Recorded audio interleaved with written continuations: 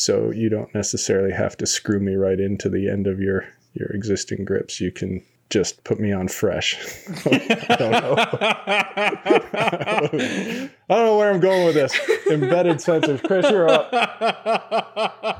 Hello, friends. We're back with No Putts Given 46. Thanks for being with us today. And we've got a fun one. We're having an old-fashioned debate, high school senior president style. And who plays better on Tony's home course, Tony or Tiger Woods? We're going to take a look at the new Tour Stats article that just hit the website. Let's get it.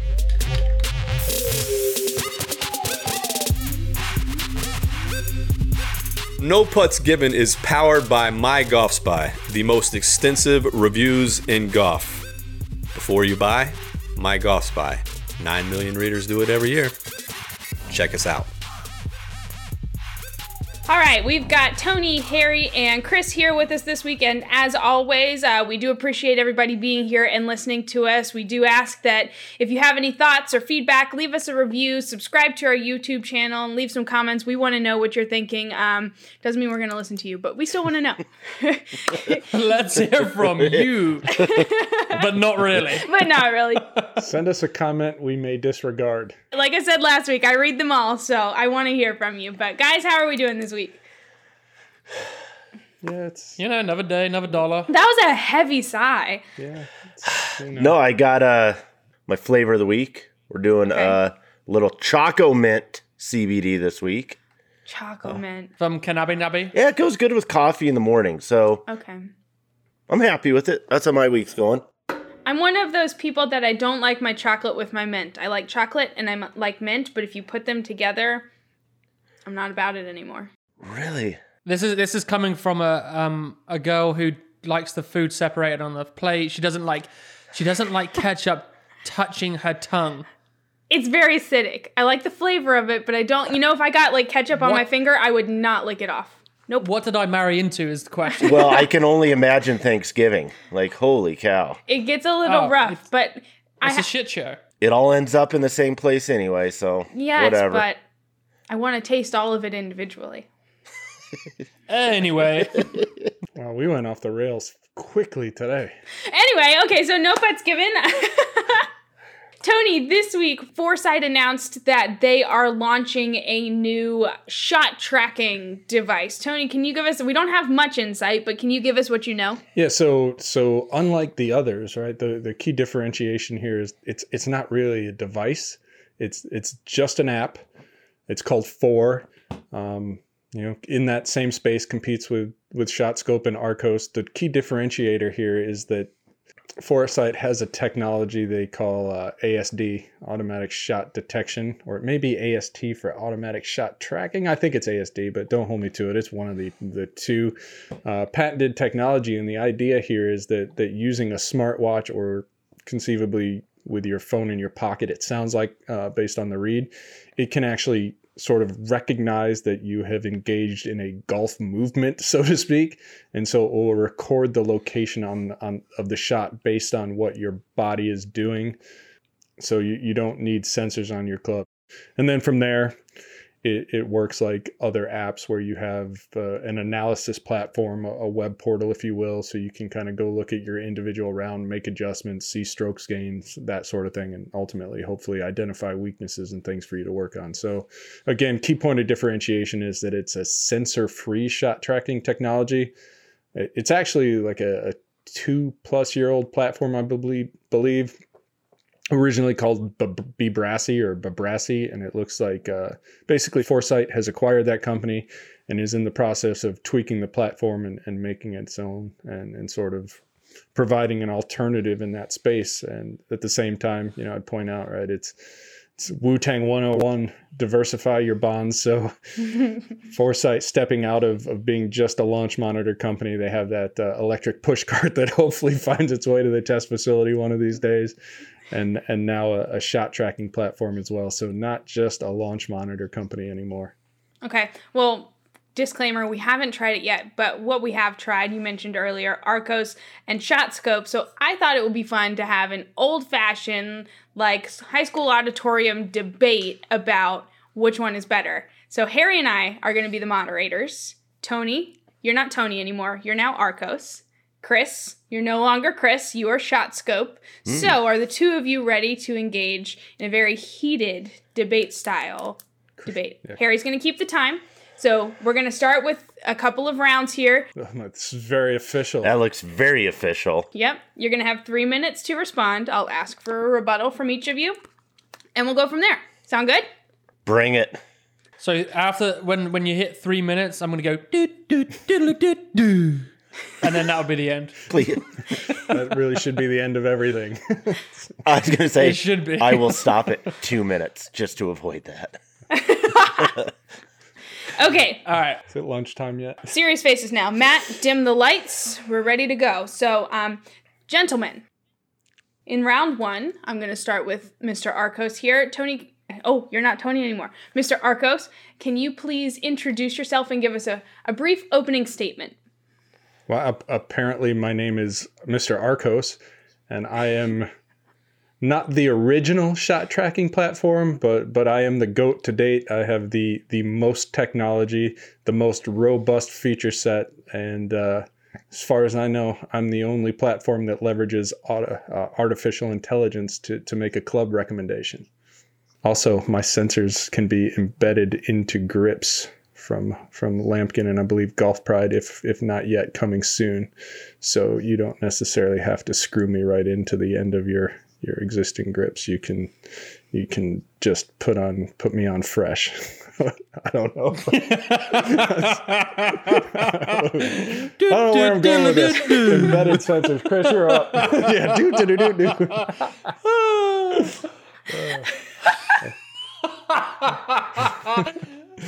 That should be on a t-shirt, like right away. That is embed me fresh. you're a millionaire right then. And Chris, you're done. Can't beat that. I was going to say, this is going to be hard to get back on track.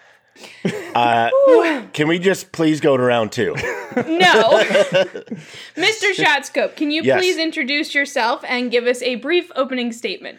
Yes. After that, I'm compelled to just move on to round 2 and skip the personal introductions. However, I would say that yes, Mr. Arcos is maybe first to the game, but you always need a rough draft before you come up with a final copy in this industry. And so, what I've been able to determine is that what's important about this space isn't who got there first. It's about what are you doing since then? How quickly can you refresh product lines?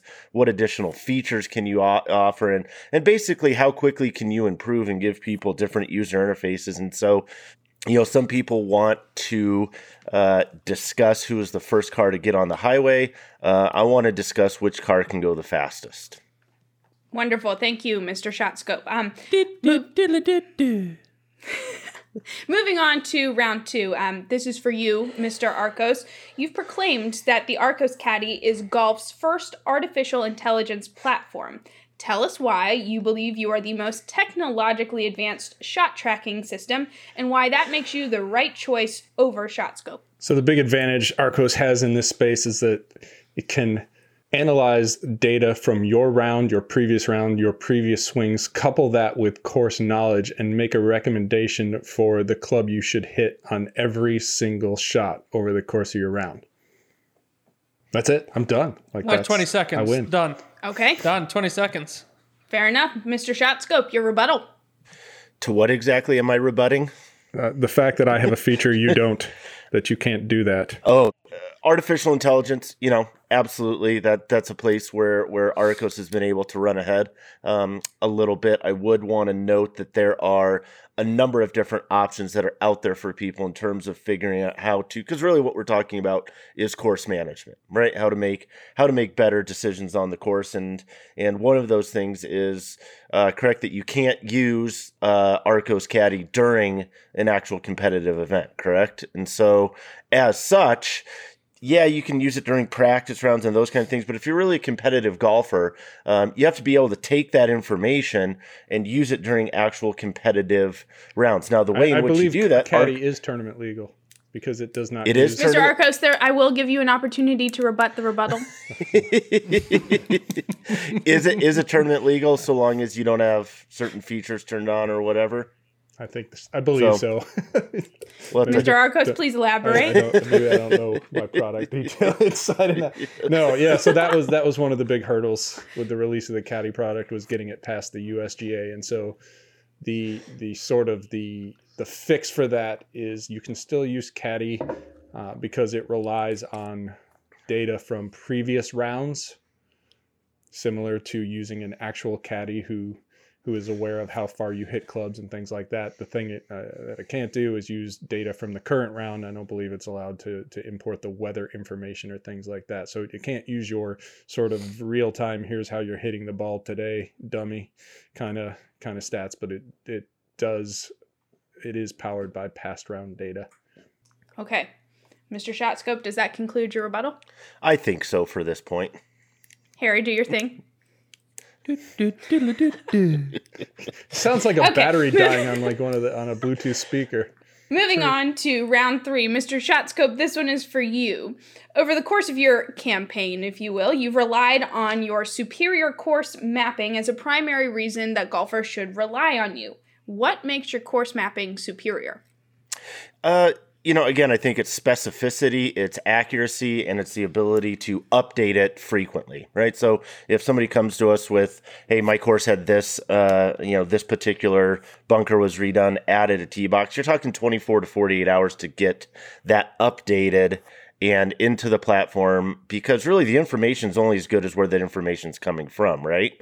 The other piece that I would add to that is there's a conversation of capability, what the different interfaces can do. And then there's a conversation of usability, which is whether or not the average person is even going to use these, right? You can have all the different features and things that are out there, but if it's difficult to use, then there's always going to be that particular hurdle, right? And so that's one place where ShotScope runs quite a bit ahead, is the idea that taking these shot tracking platforms and basically having it just happen, right? So the fewer things you need to do from the time you get to the course to the time you complete your round, the more likely it is that your average consumer, not your gearhead techie type, geekazoid person or whatever, is going to use them. You want, right? You want average people, golfers that can benefit from this information to use it. Well,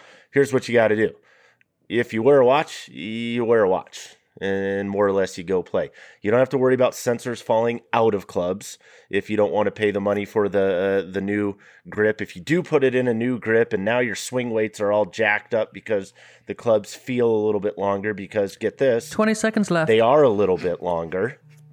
And the reality is that until just now, you had to carry a phone in your pocket or watch, and we still have the Link thing coming out. We'll see how that works. It was promised 1.5 years, 2 years ago or whatever. We'll see, right? And so function. Thank you, Mr. ShotScope. Mr. Arcos, I'll allow you 3 minutes for a rebuttal. All right, first thing I would say, as far as getting started rolling onto the golf course, like literally you open up the app and hit play golf because it detects the course you're on and you're good to go. So I don't understand the complexity argument there. As far as updating maps and things like that, Arcos is super responsive when things need to be modified. I haven't had any issues in that respect. Had to make some adjustments to McGregor early on, as Chris can speak. The routing is a little unusual and perhaps not intuitive if we're trying to build it on a map. At all. It's interesting that Chris would bring up the Mr. ShotScope. The watch. Yes, Chris, Mr. ShotScope would bring up the watch as an advantage, and then mention that, until, basically yesterday, you didn't have the link option with Arcos. I would point out that until earlier this week, ShotScope required you to effectively wear a satellite dish on your wrist. So, I mean, that watch was basically an iPad. And here's the thing I would say about the watch. And yes, Arcos, for quite some time, you've been able to use an Apple Watch to remove the phone in pocket requirement. So effectively, even except for the part where you have to buy the Apple Watch in that respect. The thing I would say, though, is you go back to ShotScope, which mandates a watch. It used to be like a satellite receiver, a tablet, whatever. Now it's a sensible sized watch. But here's the thing, Chris, I don't know if you're aware of this, you remember this, you saw it, but a few years back, Andrew Rice did a study on the effect of wearing a watch on swing speed. And what he found was that while wearing a watch, the player he tested, and I would assume this is pretty typical, saw a decline of about 1 mile an hour of driver swing speed from a watch. And that makes sense, right? Your hand is moving through air just like a club head. You're creating wake. You're not shredding vortices. You don't have a vortex shredder on your wrist. So you're going to run into trouble there. So you're essentially talking about a device that is mandated to use the product that ultimately may cost you performance by way of swing speed. So, ultimately, I think Link is a better solution because, it goes in my pocket. It doesn't slow me down. I'm not impacted by sweat on it or anything like that. So yeah, we're late to the game with that. And technically speaking, it's still not here yet, but it's, I was going to say, do you have one? Can you show me what this looks like yet, or is it still theoretical? It's about this big, but I think ultimately that's the better solution is not having to wear something that's going to potentially slow my swing down. Just saying. 2 questions for you. Doop, doop, doodle-doo-doo. I'll allow your questions, Mr. Shotscope. Yes, thank you. So 2 questions for you. Number 1, has there been any studies done relative to needing to have an iPad in your pocket, which is basically, or iPhone in your pocket, which is basically what Arccos has mandated until, because you had the watch option, which, okay, maybe that holds water, maybe it doesn't. Good question. I would note there's a couple guys on tour. I don't know, maybe Phil Mickelson, certain guys that have worn watches and 110s. Bubba has that. Yeah, and okay, so 1 mile an hour. What difference is 1 mile an hour? Approximately 2.6 yards. 2.5, 2.6 yards of carry. People have bought drivers for less. And it certainly hasn't hurt guys that are playing at the absolute highest level. But that being said, does the Arccos Link system solve that particular issue? The only answer we can possibly give right now is we don't know. Because we haven't tested it, we don't have it, we haven't seen it. Hopefully it functions well. Hopefully the extra 18, 24 months it took to actually get the product to market. Look, I've seen very high resolution photos. You can't put it in a high resolution photo if it doesn't exist. But we'll see how it works, right? Point being, who knows? Maybe somebody has copious belt sweat, and maybe that impacts what's going on here. The point is, we don't know. We do know what ShotScope does. So if you were a betting person, would you go with what you know works now today very well? Or would you take a leap and say, yeah, this one that took an extra 2 years to get out to market, I'm putting all my money on that? That feels risky to me. High resolution photographs. High resolution photos. That's a good rebuttal. I think that's a good rebuttal. What's the durability of these things? Because I swear, there's been times I may or may not have seen you throw a putter and your Arccos unit went exploding off the putter into, I think it was the green behind number 10, if I'm not mistaken. Or maybe it's between 10 and 11. But maybe that's a story for a different time. It actually probably would have been the green on 11. That tends to be where I throw the putter the most. It's a very difficult green, and sometimes, even though it's a par 3, you're on in 5 just because, like there's... Oh, because you miss it short right on the grassy knoll of death. Exactly. Okay, gentlemen, we're going to move on to our last round. The dog says I already won. See, look, I don't know yet. That's for Harry and I to decide. This question is for both of you. Both of you claim to help golfers improve their game. What makes each of your methods or correlating technologies the right ones to help golfers best improve their game? Let's start with Mr. Arccos. Like I said, we have been doing this longer. We have a larger user base to pull data from. We have tools, the artificial intelligence that nobody else has. It's just an unmatched platform right now. And it really is that simple. Like, again, we can tell you what club to hit on the golf course based on your past performances. Not what you think you should hit because, you think it goes this far and this course is new to you, so you're just guessing. No, we can tell you what you need to do to basically lower your scores, optimize your round, if you will. Mr. Shotscope, same question to you.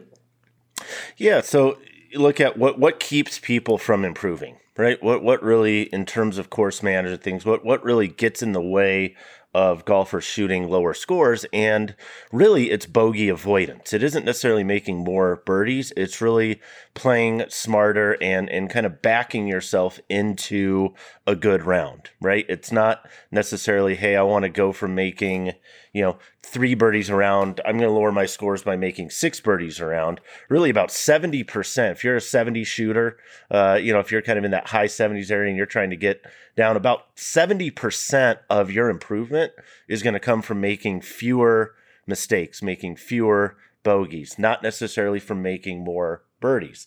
And so it's understanding kind of the methodology and the psychology behind what actually helps improve golfers. You can have all the artificial intelligence you want. We're using real intelligence. And so what I mean by that is we're going to use what we see, not what some algorithm tells us, but actual players at the highest level to help improve how the game actually is played and how better players will actually improve. My rebuttal to that one isn't the golf industry based on data and AI right now? Yes, but it's been based on AI for a long time. Now we're just coming up with fancy terms to say computers doing more work. We've had smart learning and learning technologies all along. It's like twist face becoming bulge and roll. Well, that's been around. It's just now we have fun names like artificial intelligence because that sells things, right? It's really computers have been doing a lot of work. It's not just like human intelligence doing work the whole time. It's always been a combination of those. We're just using terms that help us sell different products. And I guess, there's some things that computers absolutely 100% do better than humans. Like complex calculations. However, there's some things that humans will do better than computers for sure. Like reading a lie, right? Like understanding grain, like understanding, okay, how much sand is actually in this bunker. Does ShotScope have lie reading technology and bunker sand analysis? Yes. These are things that are coming. That's not true. But I'm saying I was going to say that's definitely a fallacy. I was like, all right, I'm out. I don't know. The human, we're working on that. We actually have a thing where it just, you dump a little sand on that. That's why the watch was so big. Was it originally had functionality? Yes. Was future proof, so you could dump sand on it to analyze it. Yes, it could sense moisture in the ground. Exactly. I mean, at the end of the day, all of these different platforms, they're only as good as the individual using them and whether or not the individual is going to... So you're saying they all suck? I'm saying they all have a ceiling, and I think there's limitations right now. Like I said, the nice thing, if you're a tour player, right? The idea is, you just show up, they have ShotLink data, all this stuff. You maybe even have a team of statisticians or somebody that you work with that tabulates all this stuff for you. You don't worry about any of it. Literally, you just show up and play and they give you, right, the information from a stat tracking perspective. The more that these companies can get to that type of a situation where you literally just show up and maybe hit one button or two or whatever the case is, I think that's where you're really going to start to see people run ahead. That's why, honestly, I think Link is a big possibility for Arccos. I think having embedded sensors and grips is helpful to a degree, although I would argue it's not where I would be yet at a position where I'd want to pay for those particular grips at this point because it's such a limited array of grips. So it really does limit what you're able to purchase. But you wear a watch, you show up, go play golf. It really is just that simple. And so we'll see. I don't think any of them would say they have it all figured out, that they're where they want to be yet. And I would contend they're not there yet. Okay, gentlemen, I thank you for your contributions thus far. I'd like to close with a brief closing statement. Mr. Arccos, would you like to go first? No, I mean, I think he just kind of said that I won because he made up some some technologies that didn't exist, and then said that Link was a pretty good start. So I think Mr. ShotScope just made the case for Arcos, and he's probably going to get a letter from the actual ShotScope guys for failing to represent properly. I mean, look, I think he's right. Arcos is the better platform. So what he said there was good. And ultimately, I would agree that both platforms need work to get to the point where there's no maintenance involved. That's kind of what I see as one of the major hurdles for both, is that it's not, neither is perfect, right? You miss shots, you miss lies, things like that, where it may not necessarily know with the degree of precision where you are on the golf course relative to a pin, even with the tagging, right? When you think about how much variance there is in GPS, right? It's always plus or minus a few yards. And while that plus or minus in terms of tracking stats maybe isn't important from 200 yards out, when you're plus or minus 2 to 3 yards on a green, now your putting data gets a little wonky. So 20 seconds. Lots of, better platform, but room to improve. Close us out, Mr. ShotScope. All right. I do not concede any of the points that that Arcos just made.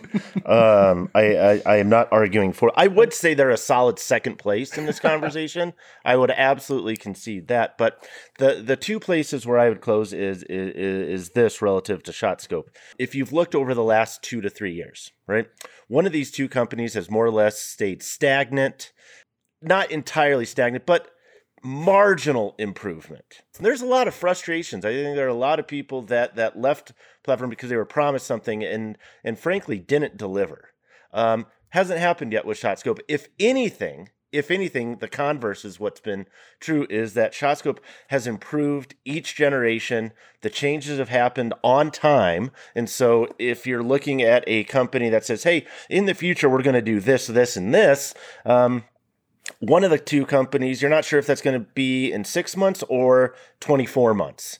And that's difficult as a consumer because you want to buy into future improvements. I would say the other thing is that with our superior course mapping technology, the data is only as good as the course that you're currently playing and the accuracy of what that is. If you're mapping stuff that isn't wholly accurate and now you're off by 5 yards, 3 yards, 8 yards, 10 yards, who knows? Just keep it. How does that 27 yards, 35, 53? Like, you don't even know. You could be on one golf course right, and it says you're on another.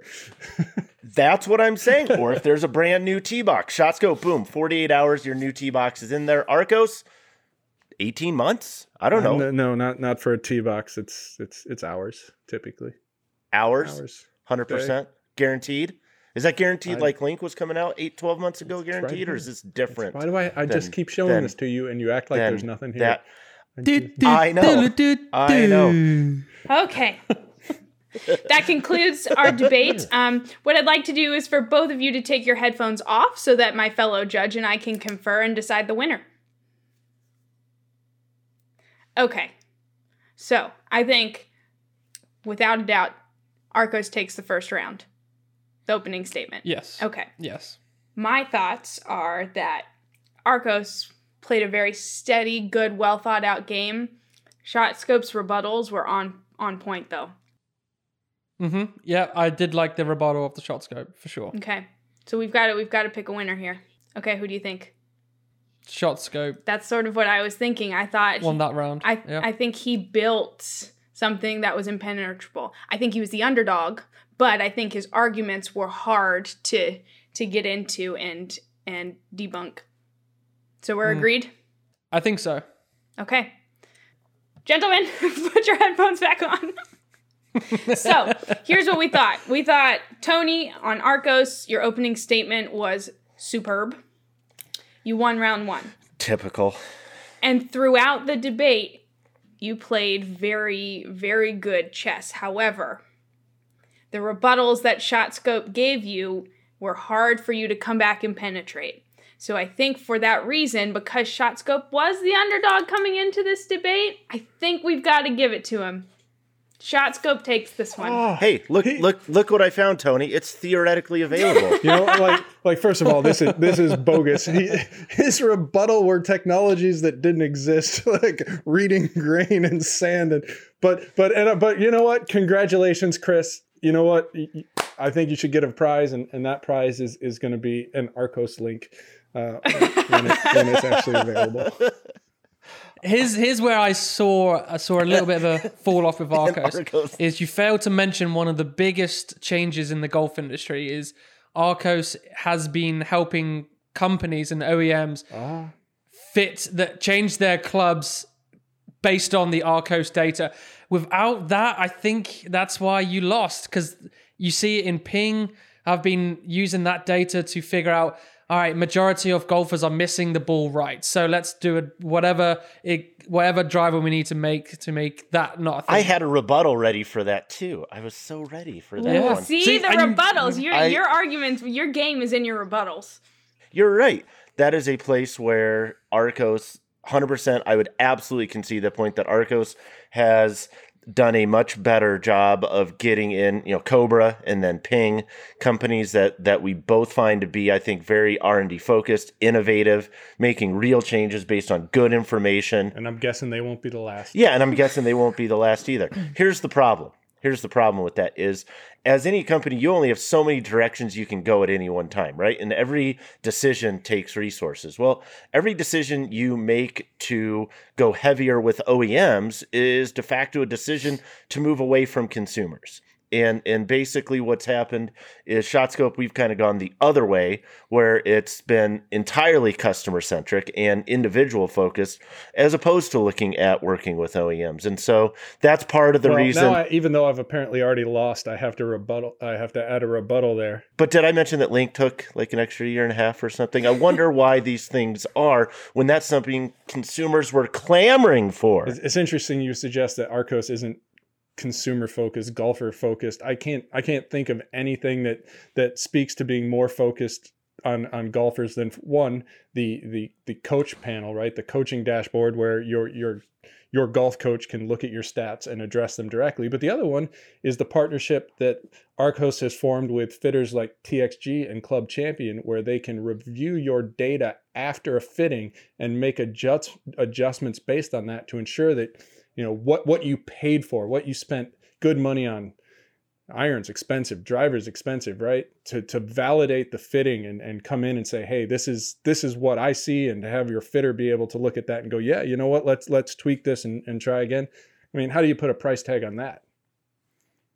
Should have talked about that sooner. I think I just won. Too late. How many golfers? This is why you would have won.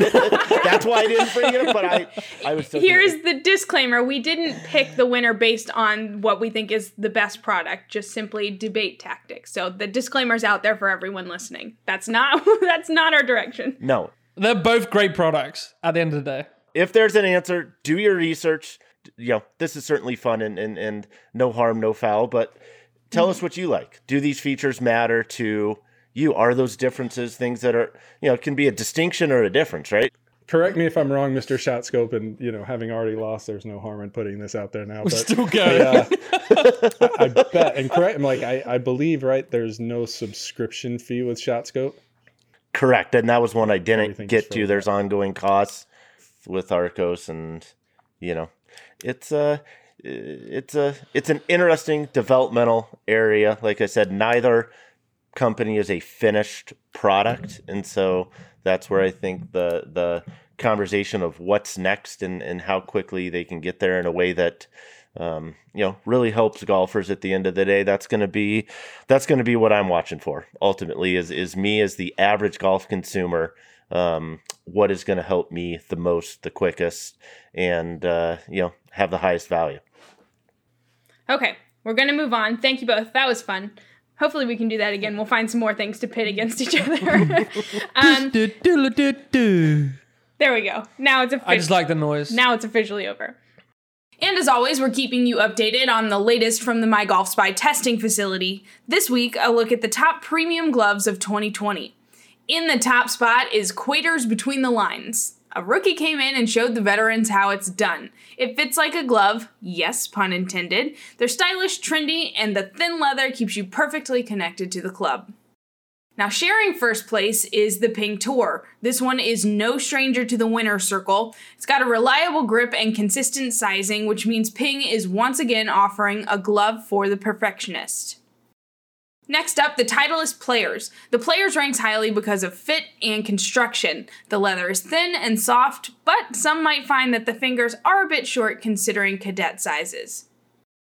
Ranking 4th, the Vice Pure. The Vice is a standout because it features the softest leather in the test. It fits snugly and has a consistent grip. The downfall, however, is that they don't offer cadet sizes. And last but not least, the best value premium glove of 2020 is the Kirkland Signature. A whopping $5.75 per glove gets you a quality performance deserving of a higher price tag. The grip is reliable and the glove is comfortable, but the sizing might not always be consistent. If you don't mind that your large might not always fit exactly the same, Kirkland is worth a try. Alright guys, so I also want to talk this week about tour stats. We had another article go out saying, comparing what Tiger Woods would shoot on some of our home courses and some of our readers' home courses. So I want to bring it back. Tony, your course was one of the ones that was highlighted in the article. Do you have the specifics of the numbers of what Tiger would shoot at your home course? I don't have it in front of me. I just remember having a moment of pride that it was the toughest of the courses we chose. And the courses we chose, Lou Stagner, who pulled the data, we chose his home course, we chose mine, and then we went to Twitter and just pulled three of our followers' courses at random. So, but the number, it escapes me what the actual number was, but it was the highest average of any of the courses that we chose. Which was still like sub 60. I think, yeah, it was for low 60, something like that. And was this Tiger Woods in his prime? Yeah, so that was the thing. We looked at Tiger in his absolute prime when he was, just on a multi-year heater, so to speak. Absolutely destroying all the courses. So, yeah, that's what we looked at. And again, we looked at my course, Lou's course, and three others. How did Tiger compare to your average on your home course, Tony? Just a few strokes better, to say the least. Chris can attest to the beauty of McGregor Links here in Gansevoort/Wilton, New York. Is that it's a very easy course so long as you hit the fairways and hit greens. But it's one of those things where you don't have to miss by much to be in a world of hurt. So, if some unfamiliarity with the golf course, I think his actual scores would probably be a bit higher than the projections. But if he's having a good driving day, he could absolutely tear it up. Mm-hmm. Precisely. And, it goes back to this bigger topic. People always want to compare, and to some degree, right, themselves to guys you're watching on TV or gals you're watching on TV. And it's, to me, kind of part of what I took from it is, when you're right next to a tour pro, right? And again, this is, something, not a lot of people have the opportunity to do. A lot of us have had that opportunity to either play with, be around, etc. The differences are very stark, right? They're obvious, they're quantifiable. You understand that you are living in two completely different universes, arguably playing two very different games. They're playing professional golf and you're playing whatever it is that we play, and the further you get away from that, the more you watch it on TV and see these things, it's easy to let those thoughts creep back in your head of, I wonder just how far that distance is. It's massive. It is absolutely a chasm. It's the Grand Canyon, between an average amateur golfer, even a really good amateur golfer, and what these people are doing, playing for a living. And I guess going back to, the Korn Ferry tournament was at my home course, TPC Colorado, two weeks ago. Will Zalatoris won by a stroke. There were two course records shot that week, both 63s. As you do. And I've had the opportunity. I didn't make the cut. But having played that course a bunch and seeing the scores that these guys shot, it made me think, all right, when we play from the tour tees, like out there, and somebody said, all right, what $1,000? you'll get $1,000 if you can shoot this score better. You don't shoot that score, you got to pay $1,000. What number would you put if you put yourself on, say, Muirfield Village this week? And now guys are playing it right now. So Harry, you're in that professional conversation, right? $1,000. I'm going to give you $1,000 if you shoot this score better. If you don't shoot it, you got to pay me $1,000. What's that number? That's a very good question, Nick. I mean, it could be break 80, maybe. So you'd put $1,000 on 80, put you on Muirfield Village this week, any round, whatever. Well, there's lots of variables. No variable. It's the number and how much money. That's it. 2 variables. Just There's two. If you're used to playing for money and big money and are willing to gamble a lot, then you might be more comfortable of doing that. So you might be shooting lower scores. I would say 75. Mm-hmm. Does it help you to know that Dustin Johnson's like 4 over through 10 right now on Muirfield Village? He may not, he may post something 76, 77. Yeah, but he ain't a good player. Yeah, not a professional, not a guy that's won majors and hundreds, millions of dollars or whatever. Tony, how about you? Average tour course, $1,000. I'm putting up $1,000. What's your number? 110. I was thinking about that, and just for the record, so Harry, you're what, plus whatever handicap? You're saying something maybe mid to high 70s, maybe 80s. Yeah. We did this just quickly, like I said, at TPC Colorado. Looked at that. My handicap there is like a 0.8 or 0.5 or something, and given those course conditions, if it's $1,000, I'm at 85. It's hard. It's hard in every way. The course is hard. The pin position. How many times have you broken 85 at McGregor from the whites? McGregor is not my home course. I need more practice. I'm going to come out there once or twice, maybe. I don't know. Well, here's the thing with those pros. They're probably hitting it into areas that either go past the traps and you might be landing them in there. Yep. Or so everything is different when whatever tees you play off, the landing area is either widen or narrow. Mm-hmm. So you obviously got to look into that. And then, I mean, these guys are playing for a living. They are doing it every single day in and out. So they're going to be more dialed in. But a big factor is that some of these courses are designed so the guys are hitting to wider parts of the fairway. So they're going to hit more fairways in theory.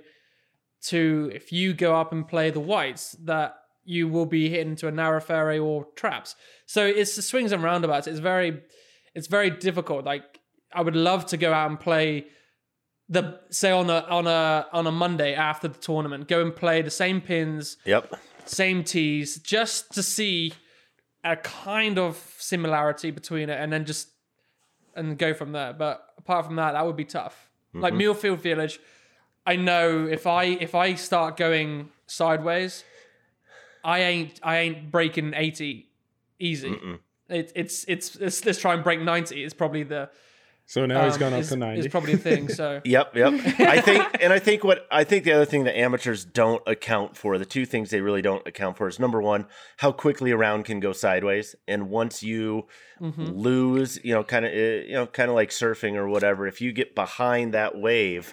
There are courses that just get away from you, right? And that's what these guys are playing week in and week out. How many shots the first time you played McGregor, that heather on the left side of 8 that you found yourself in? How many whacks just to get out of that? Having never experienced it before. Oh, so yeah. So I did not anticipate how difficult it would be to do that. I think it took me 3 full swings to move the ball. It took me 4 to 5 tiers to recover, and then like another 2 to 3 swings to get it out. I mean, it was probably 4 or 5 shots to get it out of there. And that's the thing, right? Like if you experience something new, something different, something no fun, you don't think about is the ability to get yourself out cleanly from almost any situation that even a lot of really good golfers don't necessarily have. Mm-hmm. And so, like you said, when you play with tour pros, like I play with very good golfers. I play with a couple plus handicaps, all I don't say all the time, but a few times a year. And then you experience something like, a couple of years ago, I played a few holes with Wyndham Clark, for example, and just the sound the ball makes when he hits it off the tee. Like it's not an impact noise. It's pain. The ball is in pain. It screams when he hits it. It's different. I played, I tell people all the time when we have this conversation of, could a 4 handicap compete with an LPGA pro? And I'm like, look, I played 4 holes with Lydia Ko. We played the same tees. She had 3 birdies and burned the edge on the 4th. The same weekend she played the bad little 9 with all the PGA guys and was the only one under par. Like you have no idea how good they really are until you really experience it firsthand. Playing with Gary Player, 80 whatever the hell years old he is, he hits shots still to this day that the best players I know can't hit. It's just not in their bag. It's not the same game. There's no comparison to be made. So yeah, you put me on at the tips from a PGA Tour tournament setup. There's probably not if you're asking legitimately, there's probably not a number, maybe 130 where I would think, all right, I got a chance of breaking even or walking away with $1,000.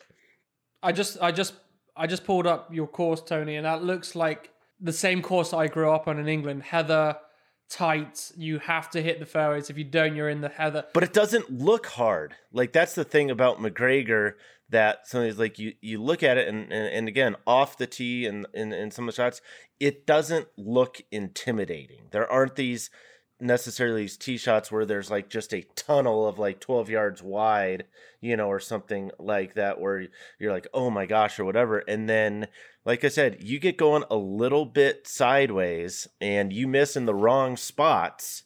You're hoping to make bogey, like you're praying to make bogey. And then as soon as you do that, boom. All we need to do is just phone up Tiger and some of these tour pros and just get them out to these courses and just see what they do. That's easily done.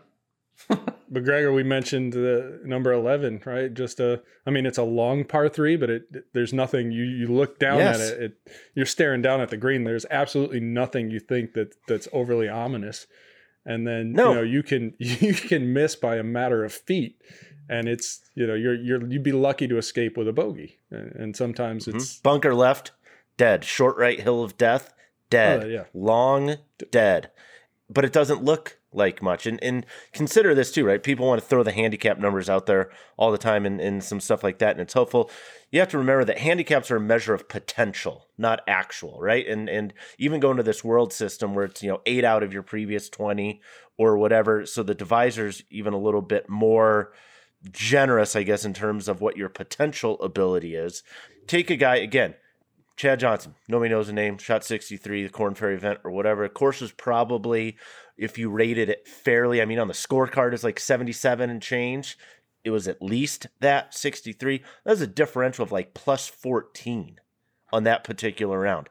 How many people have ever even played a round where they post a plus differential for that round, not in tournament conditions? And you have guys that are posting, if they had to post, plus 8, plus 9, plus 10, plus 12 rounds, and they still may or may not cash a check that week. True.